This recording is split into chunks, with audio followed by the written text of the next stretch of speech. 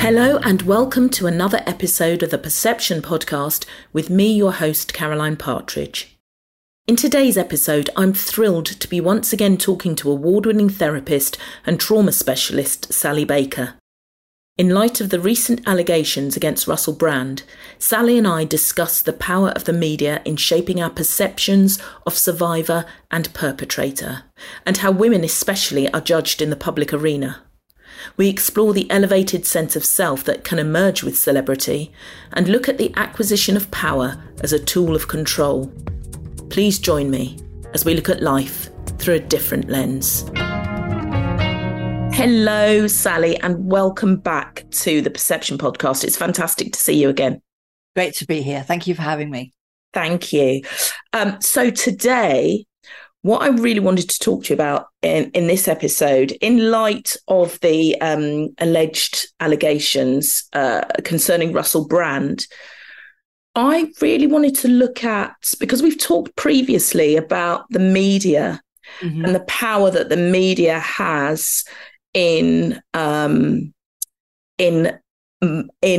suppose, moulding our perception of the facts. Yes, perceived facts. Yeah, of the perceived facts. So I kind of wanted to look at that, trial by media, with reference to Brand. And also, we have also previously talked about Harry and Meghan and how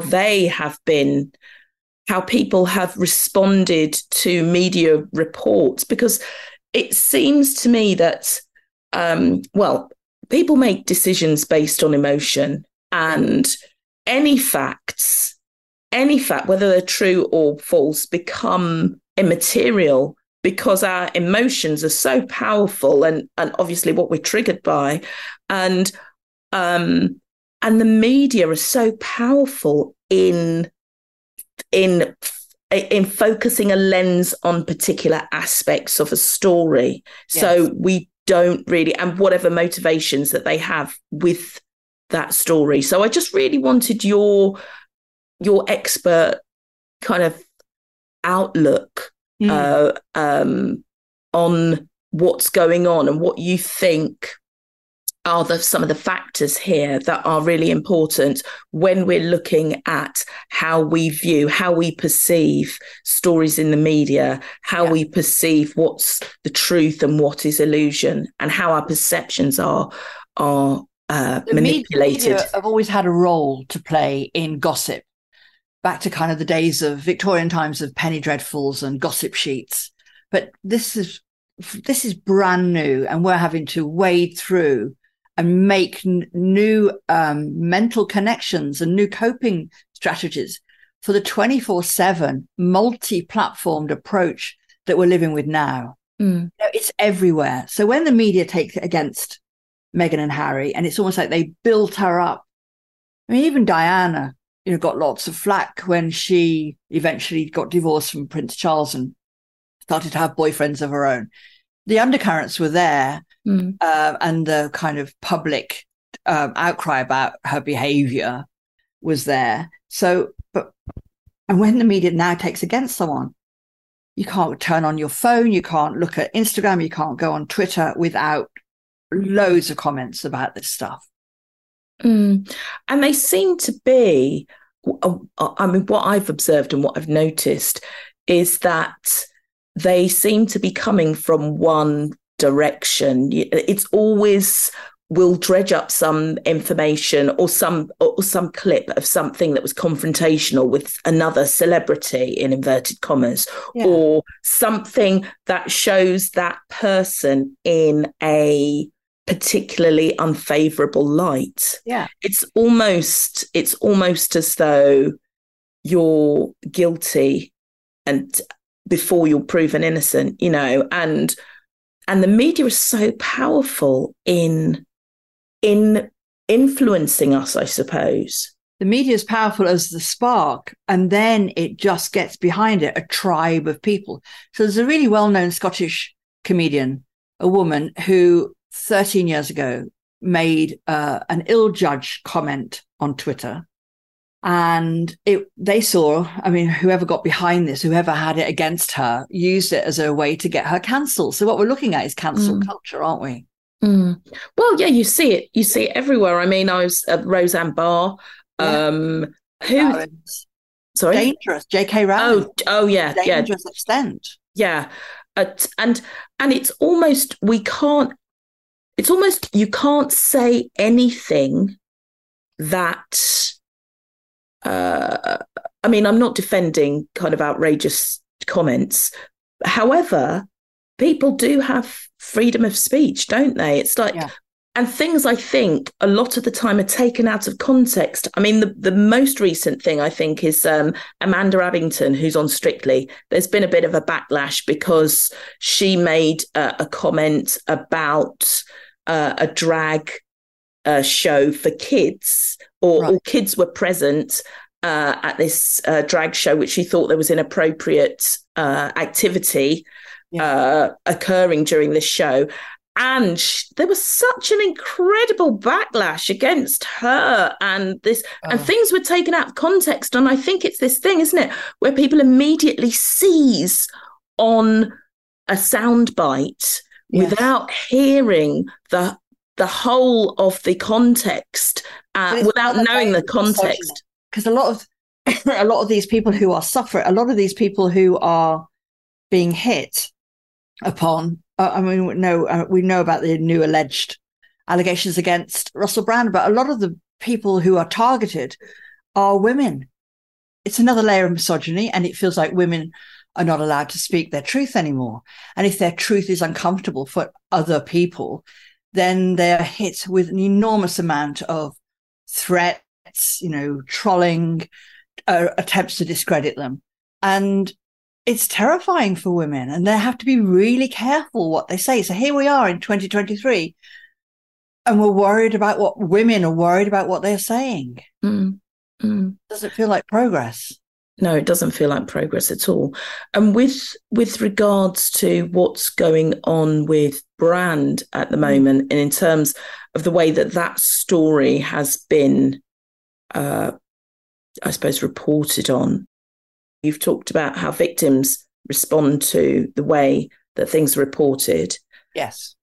I've been contacted by lots of people I've worked with over the years who are survivors of all sorts of abuse and rape and sexual assault, and they've been hugely triggered and distressed by how it looks. So women have come forward and they've said, they're anonymous and all this, and sometimes they're not even the ones on camera, they're being played by actors, which is all different constructs that I don't fully understand. We don't fully understand why it had to be like that, but we do know it's very difficult for women to disclose.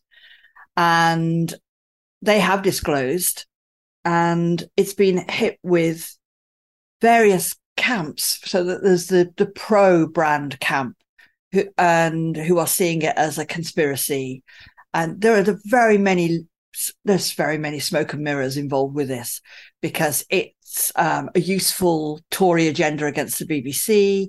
It's a useful way to undermine Brand, who has a huge media following now, and is a power and is a force to be reckoned with in his own right.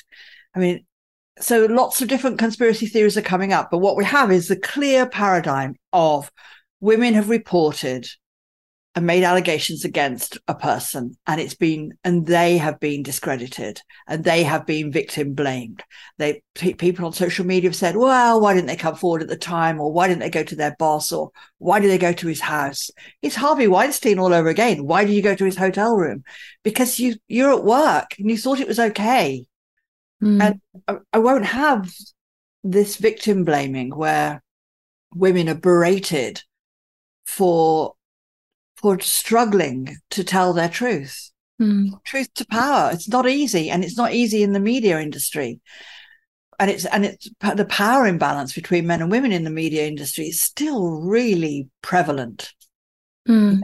Because you've worked in the media for 20 odd years. Yeah, exactly. And you were just telling me anecdotally earlier about how the runners were production companies. It was quite a standard operation. This would be in the 80s, early 90s. So not that long ago. Production companies would have an open audition for runners. Runners are it's the way in, but you're probably already a graduate in film and you're applying for the lowest rung on the ladder. And they would be auditioned at a dance studio in Covent Garden, for instance. That happened quite regularly because it's not going to be done on skill. No one ever looks at their show reel. At the final year in film school, you make a film, short film. I don't remember ever seeing, I used to interview as well. I don't remember ever seeing or wanting to watch any student's short film. I don't remember anyone ever watching a student's short film. That's damning, isn't it? It would be, if you had an interesting name, they have the most exotic names in the industry, and how you look. Yeah. So it was based on the cute factor. Yeah. If somebody was cute, they'd get the job. So more likely. And then there are other layers of confinement and prejudice too. The starting salary is so low. Don't bother coming down from Manchester or Birmingham or Nottingham to apply, because there's no way you'll ever be able to pay your rent. So really what you're looking at is home counters, trustafarians, people still living at home, or people supported by their parents. So it's not only sexist, it's classist. And they're all layers of discrimination. Plus the racism, plus disabled people. I never saw anyone disabled in the film industry. I very rarely saw anyone who was black working in the film industry. I'm very glad to be out of it, basically. Yeah. It's so, I'm just thinking now, if I look around at cast and crews, there is more diversity, I would say. But in terms of disability, I can't really think of seeing anyone who has a disability. It's good that there's a bigger awareness and a push for more inclusivity. Yeah. But I think on features, I've got friends who still work in features. I think it's very difficult. Yeah. And it's still very precious. A bubble type environment. Yeah. And so, and to go back to the reporting, and you were talking about the victims that being triggered. Yeah. So I'm a survivor of childhood sexual abuse, and I don't like to be called a victim. So I prefer, survivor. Yes. Survivor. I prefer, for me, and when I talk about people I've worked with, that we've survived a lot of shit. And so we're survivors of stuff. And what happens in the judiciary, because the judiciary isn't trauma informed and the police aren't trauma informed necessarily, is that when a survivor does present and reports what's happened to them, they are seen as unreliable witnesses because they often are confused about dates or times or locations. And they might well remember minuscule little pointers and events attached to their trauma, like what color socks they were wearing, or what kind of wallpaper it was, or really odd, sort of random. They will remember very clearly random attachments and incidences to do with their trauma, but they might get the date wrong, or they might get the location wrong. And the police and the judiciary think then, well, you're an unreliable witness. What else do you get wrong? Have you got this wrong?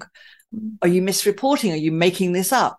But what it is that inability to be really precise or have really precise memory and recall is a trauma response. It's your subconscious mind trying to protect you from what happened to you. So it's not unusual. It's really not unusual to be confused about a series of events, times, locations, and all the rest of it. And do you think that the survivors from the alleged brand incidents, have been discredited? Do you think that there's already that kind of that's occurring, or do you think? I think in the media it's happening because they're already there's a knee jerk, especially brand fans are saying Well, you don't even have to be a fan of Russell Brand. There's just like a knee-jerk punching down response where the great British public says, or maybe it's even like the great public worldwide says, oh, why didn't you report it earlier? Why didn't you go to your boss? Harvey Weinstein survivors were told, well, why did you go to his hotel room? Why did you go in when you saw when he answered the door in his dressing gown? But when you unpick the testimony of the women and the women who escaped, the women who were able to get out of the room, then it's a fight and flight response. So along with fight and flight, there's fawn. And if you're a woman often facing someone who looks bigger than you, stronger than you, you're not going to fight because your subconscious mind won't let you. You're not making a conscious decision that says, oh, I'm not going to try and punch him or gouge his eyes out. That won't happen. You will look for exits. And if the flight isn't available, if you're not able to run, then you're going to do fawn. And you might just play nice, to persuade someone not to hurt you or hurt you too much or allow you to survive this whole experience. So we have a myriad of responses, and women are usually less physically powerful than the men that we are being attacked by. So, and women beat themselves up and say, oh, but I didn't fight. And it's very hard for them to forgive themselves. But actually, your subconscious mind wouldn't even let you fight.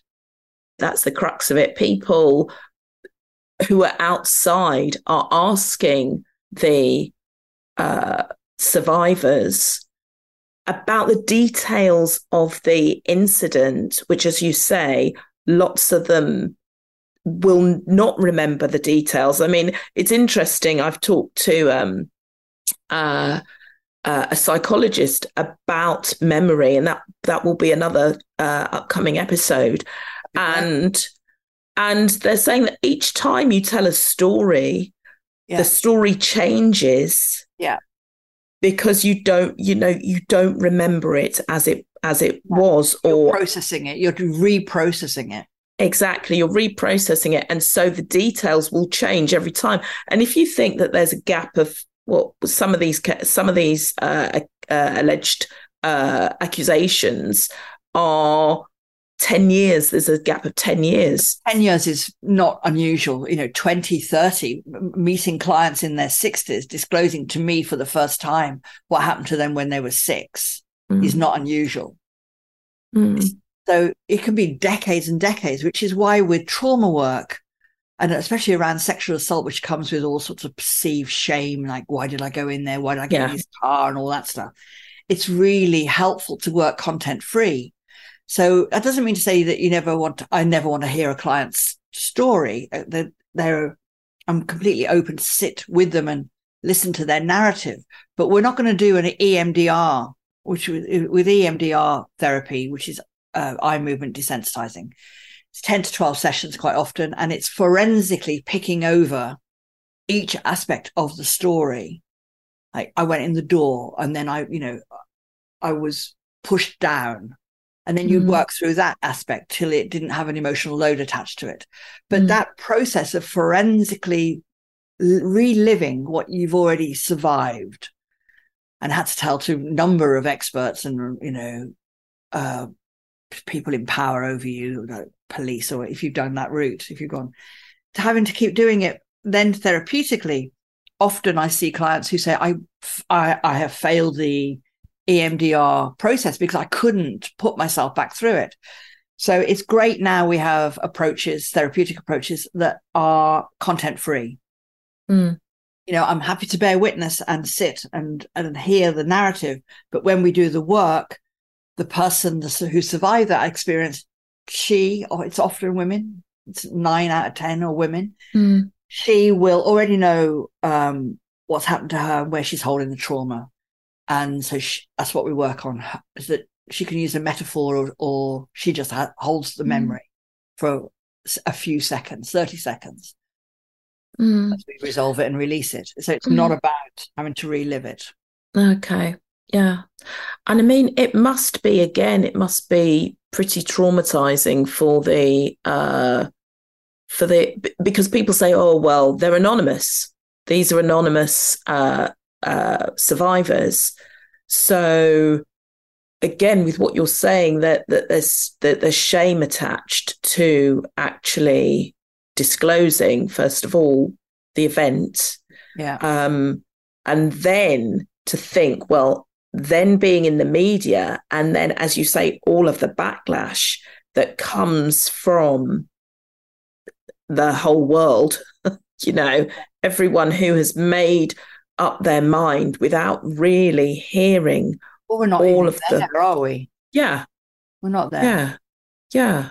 We're And hearing they all of, talked about ways they've kept women safe with other key people, famous people who allegedly are predators, is not to employ female crew. Or let's not, we won't put any women on this crew.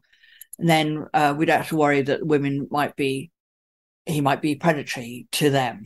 And that's women who've gone through all their training, gone through all their film school, got the job or got jobs, who are being excluded because of someone's potential predatory behavior. Or we've got this thing where women have to be policed on set so that they're never alone with a potential predator. And we well, are making our lives smaller to mm, allow a potential predator to have free reign. So women are getting the short, sticky, shitty end of the stick again. yeah. And do you think also then that kind of exposes the mentality of the organizations that are employing I the think it's beyond these the organization. I don't those women who got those jobs in TV working or in radio working on those programs, they were really thrilled to get that work. mm, And to jeopardize that would be a huge thing for them to have to do.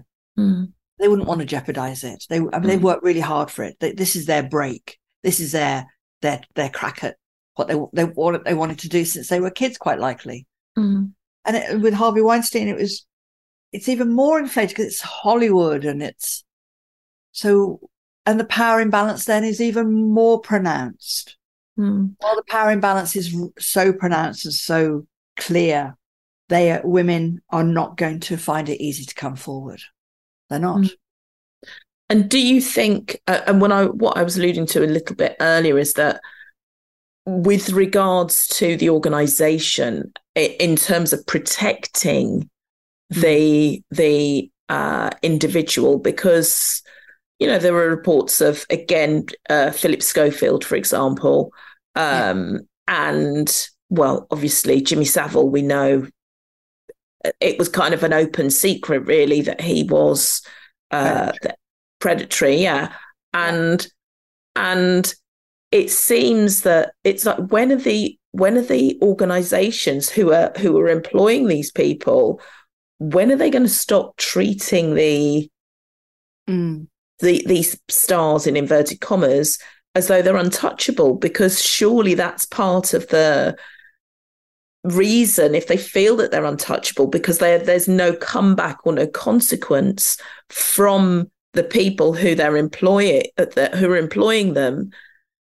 It happens at all levels throughout the industry because the talent exists in a bubble. So the talent is just incredibly cosseted. It's like everything you want, and it's in your contract. And I worked with someone who Nina Simone's contract. Nina Simone's rider for what Nina Simone wanted in her dressing room, because she'd had so many years of disrespect in the past. She had a really complex rider of which went down to the size of the wash hand basin in the room, because she'd been treated badly, and she wanted to make sure that everything. I mean, not she had staff and she had managers, and that was their job to make sure that the talent was really protected and taken care of. So that happens at very many levels within the media industry, and with that level of cosseting becomes a kind of oversensitized ego. or a bigger ego, because it's not reality based. And they say, so what do you want for lunch today? And they, I want Thai, and it's got to be from this place, or I want this. And someone's going to go, a runner is going to go and make sure that it's there and it's perfect. And it's not just, I mean, that happens in banking as well, when you've got people on the desk whose job it is to trade, that make the money. Anyone who's closeted, their job is to be on the phones from 7 a.m, depending on what zones they're covering, till 4 p.m, making hundreds and thousands of dollars every day. So they're not going to go and get their own sandwich. No. They're going to have loo breaks, and that's comfort breaks. But other than that, there's a runner that's going to pick up their dry cleaning, take their shoes to get their shoes polished, and is also going to go and get whatever they want for lunch. And how arcane and weird it is. Burnt toast with seedless raspberry jam happens. And some young runner on the desk of a trading house is going to have to find this and bring it back. And it better be perfect. And it's not unusual to be completely kind of shouted at in public. And,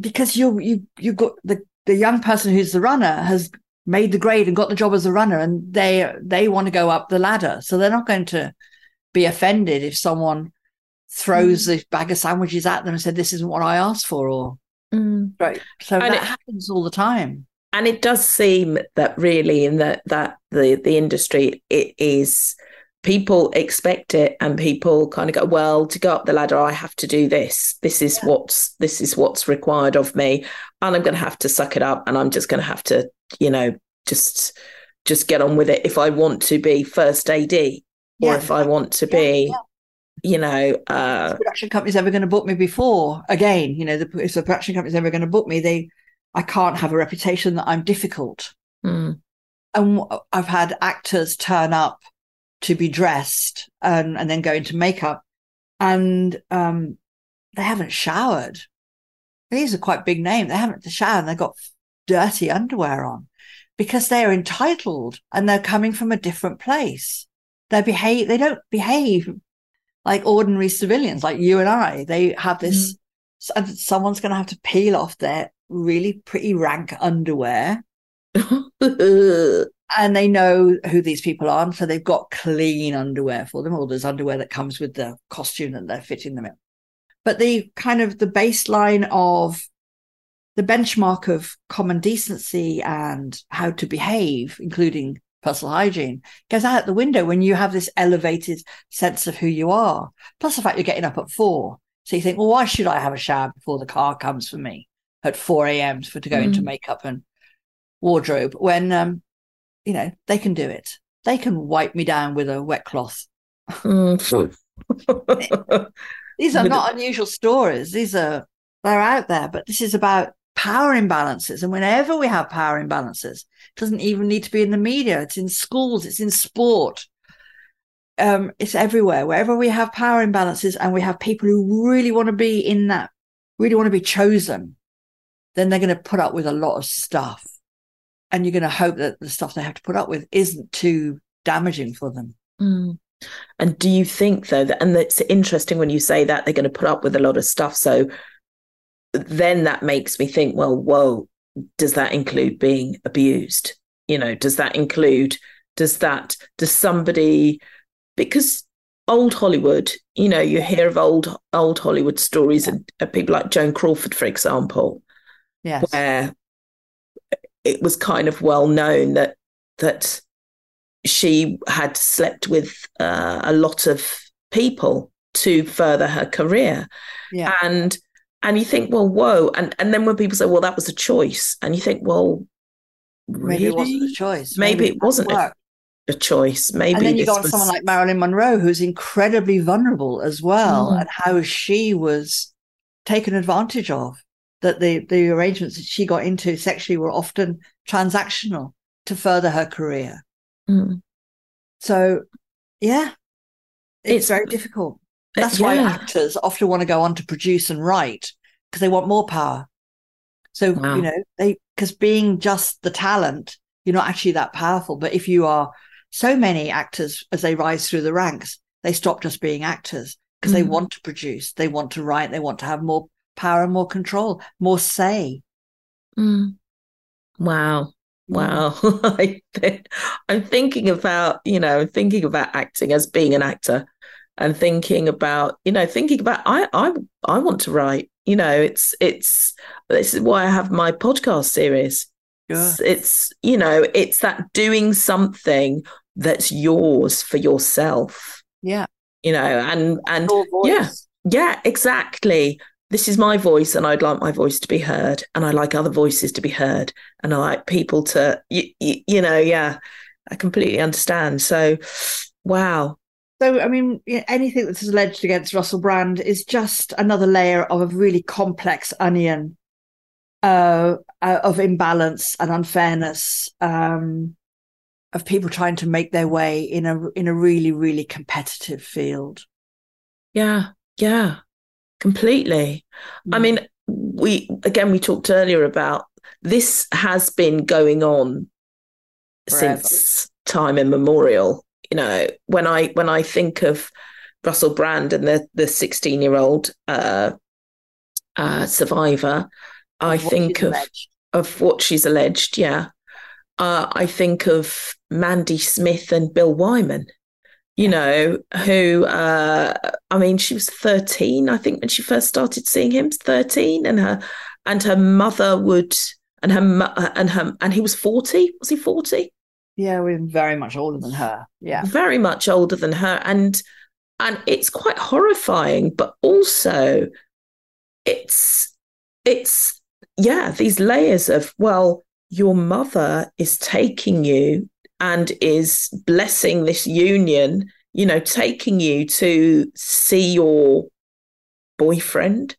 But it's kind of like a Munchausen by proxy thing, in as much that there's kind of reflected glory if you're, Mm, I don't know, if you're Mandy Smith's mother and you're going out with a Rolling Stone. yeah, yeah, They partied together, they socialized together as mother and daughter, they were on that circuit. Um, it's it's complicated. yeah. It's complicated. And she was 16, and when she married him was 16 or 17.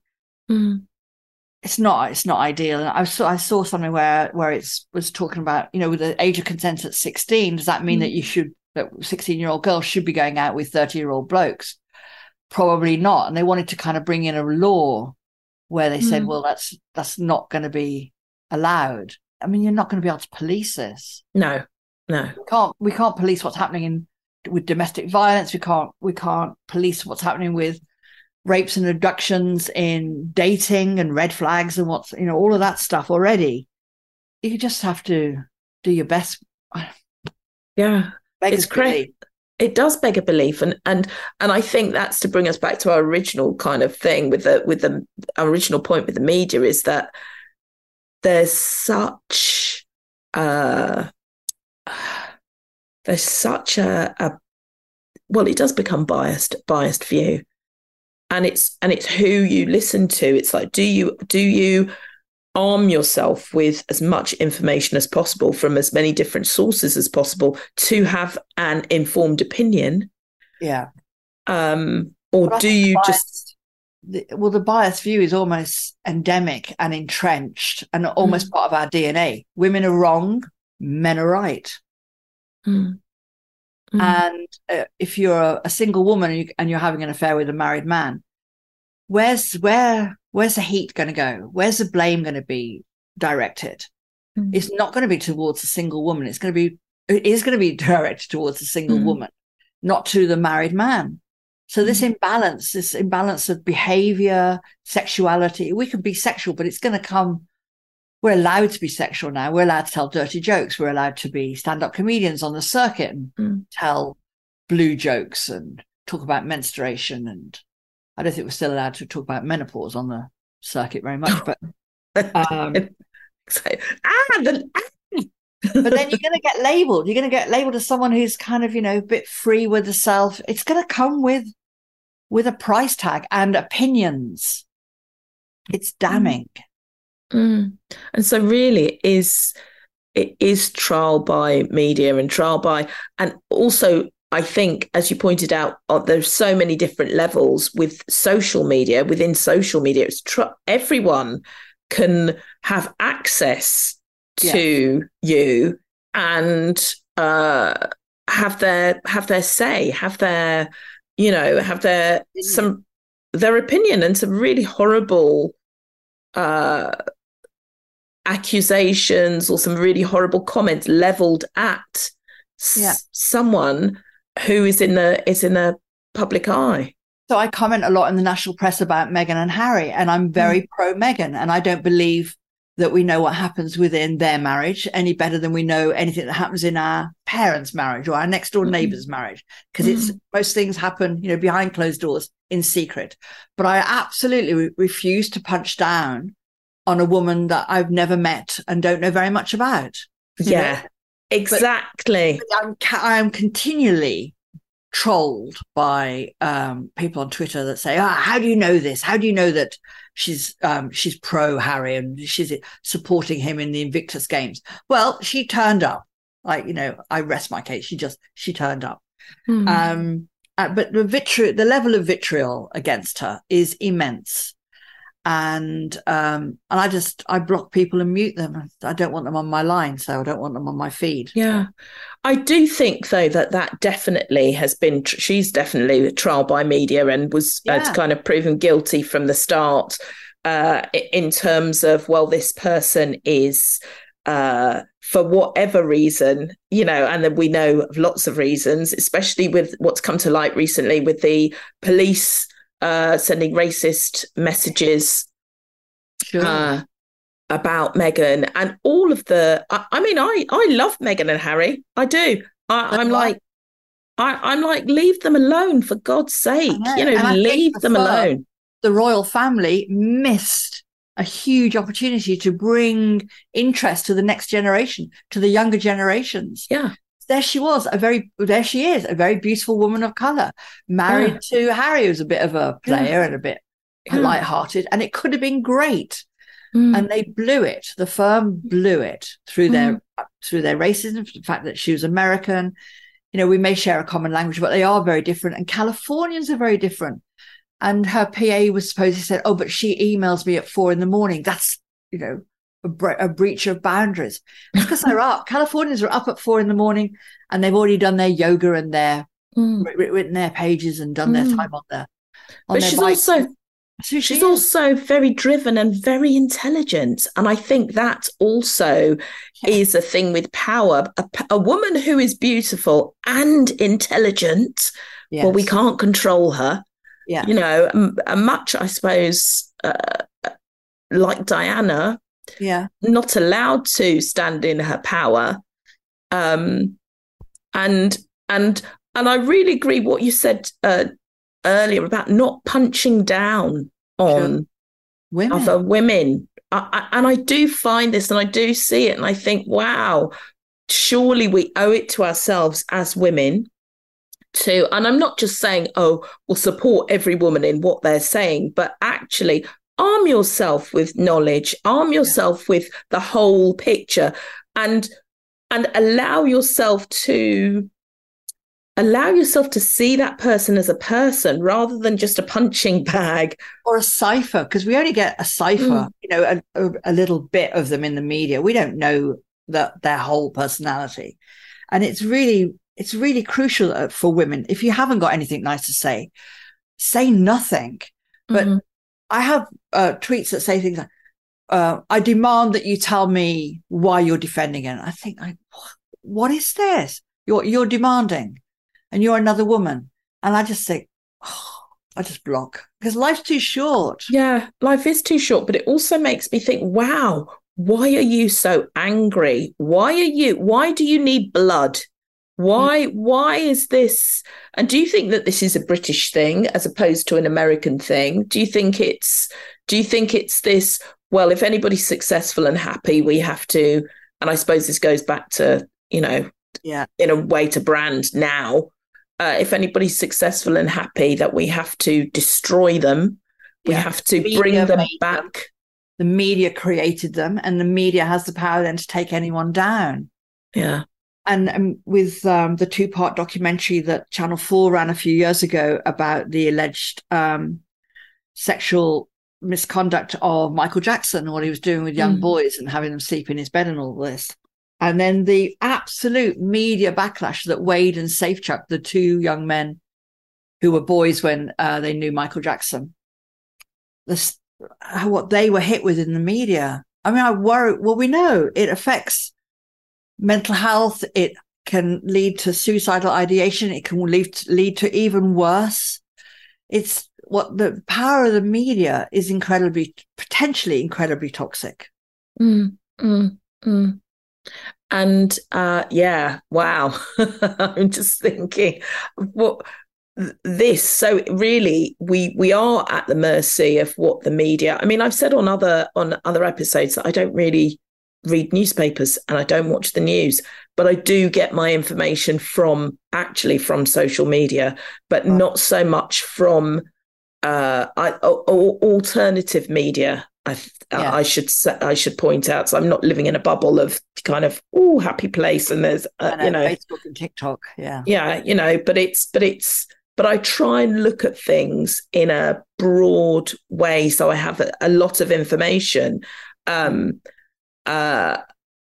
then because I owe it to myself to be informed, and I think that a lot of people, the media, I think generally lots of people pick up a paper or they watch the news and they're like, well, it's the BBC. They must be honest.